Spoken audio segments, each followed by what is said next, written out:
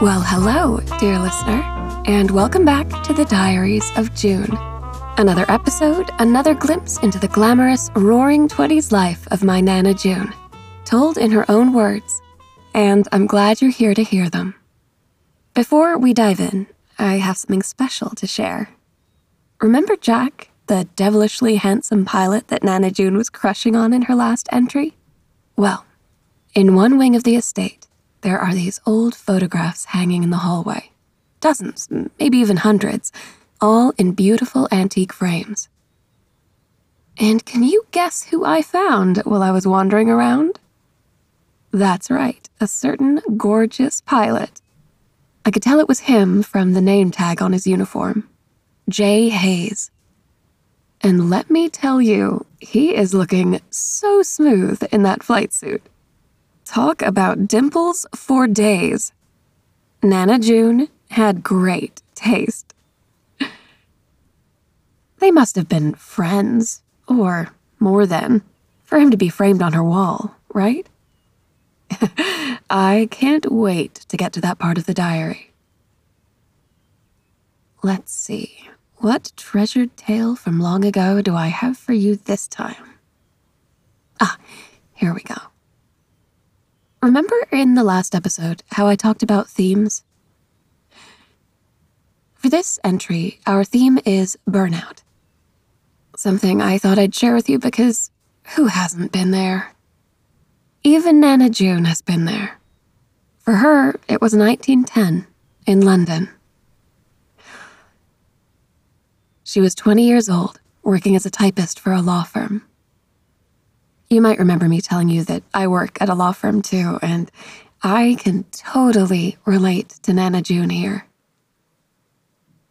You know that feeling when you're not passionate about what you're doing with your life? Maybe you're in between where you are and where you want to be. Or maybe you don't know where you want to be at all. It can get to you. But not Nana June. Never Nana June. Nana June, amazing as she always is, found a way to pick herself up by the bootstraps. And I'm totally stealing her life hack.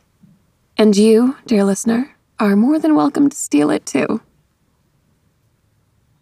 Do you think Nana June ever expected, 100 years later, that her diary would drop this many truth bombs on her great-granddaughter? Or maybe we'll find an entry where she predicts this exact podcasting scenario. Well, maybe not this exact scenario. Back in her day, I suppose it would have been a radio play like Orson Welles. Let's go back to Nana June's day now. April 14, 1910, London. Dear Diary, you might notice this entry is rather different from the others, typed instead of handwritten. I intend to paste the final product into the pages later. I'm currently typing this on a machine loaned to me by my manager at the firm. To practice, she told me, lest your typing speed suffer in the off hours, any more than it has already. I think she underestimates the effects of these many months, and 30 weekly hours spent transcribing legal documentation. I can hear the clang of the carriage return in my sleep. And when I close my eyes, I see that dreaded row of home keys ever looming. Any more time in front of a typewriter, I'm likely to start typing in my sleep. Yet here I am, typing this now. I find that I'm able to get my thoughts out faster through the keys, as opposed to longhand. I suppose my newfound abilities are one benefit of this temporary turned interminable position at the law firm. I recall writing, back in January, that I would only take this job as a temporary stepping stone. I have no interest in a career filing correspondence for London's legal elite. Perhaps that's why my typing speed seems to be suffering. My sense of fulfillment certainly is. The other typists at the firm are kind enough, and I've been fortunate to make friends. But I seem to be the outsider when it comes to aspirations. My coworkers spend most of their time between letters applying lipstick, hoping to catch the eye of a young, eligible bachelor with a lawyer's salary. "Don't you want to meet a nice fellow?" one of the girls asked me over lunch one day. "That's the only reason I took this position. Frankly, I think that's the only reason any young woman should be employed." Ugh. I didn't want to offend her, so I pretended to agree. Father would approve of me keeping that kind of company, but I maintain my motivation to seek another avenue. Let my colleagues catfight for the affections of our superiors. I intend to make my own way, without a man's money.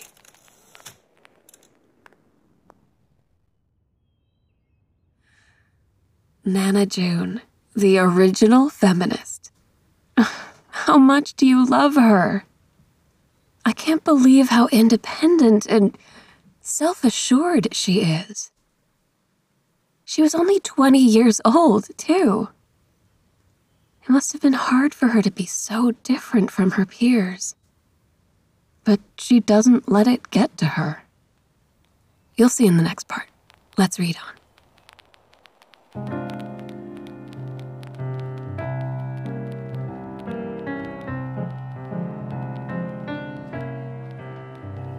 Today, blessedly free of a shift at the firm, I found myself taking a walk with no particular destination. There's something about the anonymity of slipping into a sidewalk crowd that always seems to clear my mind. I suppose I'm my mother's daughter in that sense. My walk took me through the historical district, and for a time, I lost myself admiring the architecture. The strength of these buildings, standing for 300 years or more. I spent a moment imagining what it must be like to be an architect, traveling the world, the very face of industrial progress. Of course, I was never the artist in the family. A schoolgirl's level of artistic ability is unlikely to cut it. Still, the idea of traveling the world struck me. Certainly, my present typist career wouldn't open such doors, but there are other avenues. Not as many for women as for men, for certain. Teaching? Nursing? If only I'd taken to gymnastics, then I might have a chance at running away to join the traveling circus. Vigilante detective, battlefield nurse, circus performer. Nana June, triple threat. I love her sense of humor. It's amazing, isn't it? How far we've come since 1910. Can you imagine being a young woman and having so few approved paths for your life? We have so many more avenues today. It makes me feel so grateful. And like my idea of opening a grilled cheese shop isn't so silly after all. One thing Nana June seemed to want more than anything else is a choice in it all. And today, women have that choice. Doesn't that give you such hope? Let's read on. I purchased a cup of tea from a street vendor and walked for a time along the Thames. Spring is nearly upon us, and London's leisure boats have unfurled their sails. I even saw a few brave boys dive into what must still be freezing water, though they came up laughing and splashing, seeming not to care. Their youthful antics reminded me of my sister and I when we were that age. Of course, we were always instructed to wade gracefully into the banks and never to splash. I always preferred swimming at Orchid Island for that very reason. In the privacy of our vacation home, we were allowed to make a proper ruckus, splashing and all. As if my thoughts summoned them, a pair of girls ran out to join the boys at the harbor. One, the older, I think, held a stuffed toy, while the younger stomped behind her, shouting with an outstretched hand. I felt a touch of a smile on my lips at the sight. How many times had I chased after Claire, begging her to give me my rabbit back? Perhaps I should use my hard-earned typing abilities to establish a more regular correspondence with my sister. Claire can tell me firsthand what her married days are like, though I'm sure she finds daily life with Harry to be sensible and proper. Although she blessed my decision to return to London to find my own path, it was a begrudging blessing, and I would presume she still harbors some worries about my eschewing of tradition. She might very well try to convince me to come back to Orchid Island so she can arrange a meeting with one of Harry's eligible bachelor friends. I might not enjoy my present work, but I enjoy being on my own here in London, answering to no one's idea of propriety other than my own. Though I'd be foolish if I didn't admit to myself that I'm treading water at the moment. Beyond securing the basic necessities of life, I've spent these past few years in London doing little more than patting myself on the back for having come here.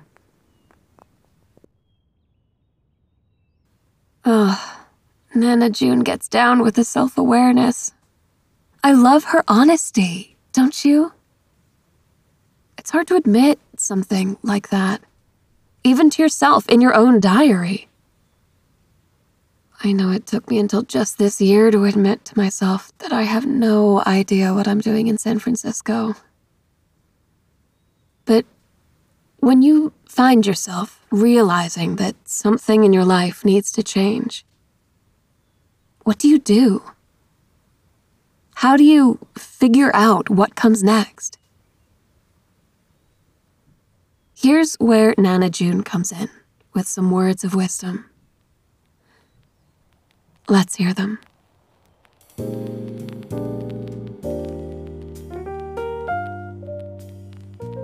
After my walk, I drew a lavender bath, and for a time, just soaked in silence, thinking almost nothing at all. I'd neglected to bring a book with me, but that was probably for the best. Sharing a bathroom with 7 other women in my dormitory doesn't leave much time to linger. Even my brief bath was interrupted by a finger wave emergency, as one of my roommates desperately needed to soak her curls. Which brings me to the present moment, typing this entry in my room, hoping not to disturb my neighbors with the maddening clatter of keys. I thought that organizing my thoughts here might help me to uncover a solution for the problem of what next. But just as my earlier walk, I'm afraid I'm still feeling rather aimless.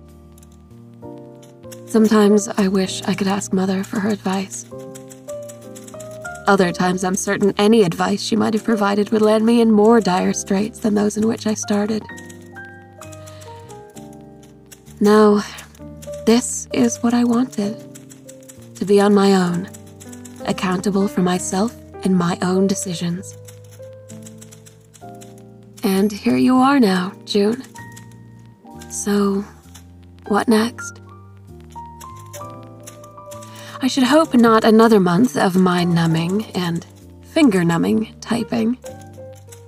But to hope is to wish, nothing but a fancy. In order to exact change in my life, I have to take action. I can't simply sit and wait for something to happen. In hindsight, I was so intent on getting to London, I didn't give enough thought to what I'd do when I got here. And so it's no wonder I found myself at a dull job, working in a position that is looked upon as little more than a preamble to marriage. Well, not anymore. I intend to find what it is that makes me feel alive. It wasn't dressage, much to Mrs. Talbot's chagrin, nor marriage, much to Father's. And it's not typing, either. But I won't despair and wish for a path to be made clear. I'll try something new. And if it's not a fit, I'll try something else. There are 1,001 jobs out there, and I'll try them all if that's what it takes. Because that's the beauty of this independence. I have the time and space to try. As long as I'm trying, I'm making progress. And with that, dear diary, I'll end this entry, or I really will end up typing in my sleep.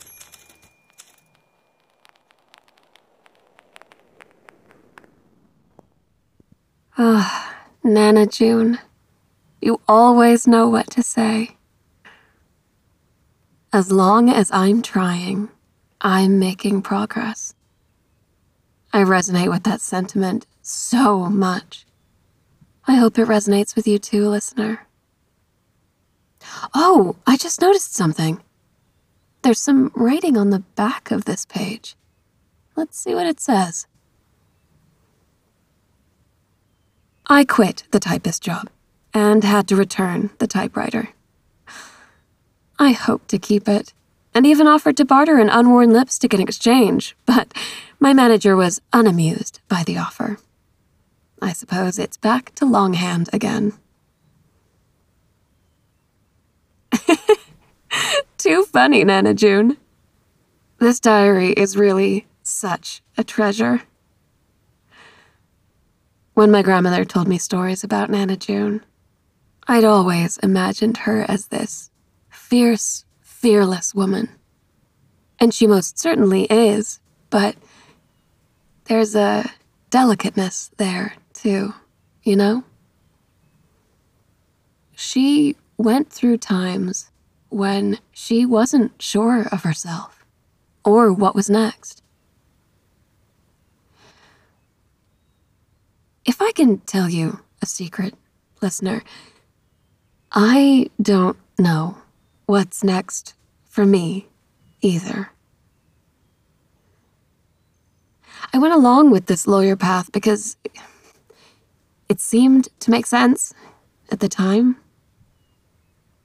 But the longer I'm away from San Francisco, the more I realize that place, that job, it's just not me. But like Nana June said, as long as I'm trying, I'm making progress. And the first step to figuring out is to know what you don't want, right? Well, I tried being a lawyer, and now I don't know if I want to be that anymore. Wow. That feels really good to admit. Thank you for letting me share that with you. Seems like I have a lot of soul-searching walks to take around the island now. Maybe next episode I can share with you where I land on what I want out of life. Speaking of the next episode, I think you're really going to enjoy it. The entry I've chosen for it is from 1926, and Nana June takes a trip with her 2 best friends. And can you guess who one of those friends might be? That's right, the dashing pilot himself, Mr. Jack Hayes. I love that we get to see more of him, and I think you'll love Nana June's other best friend, too. But more about Amelia next episode. For now, my June crew, thanks for spending this time with my Nana June today. I hope you enjoyed it as much as I did.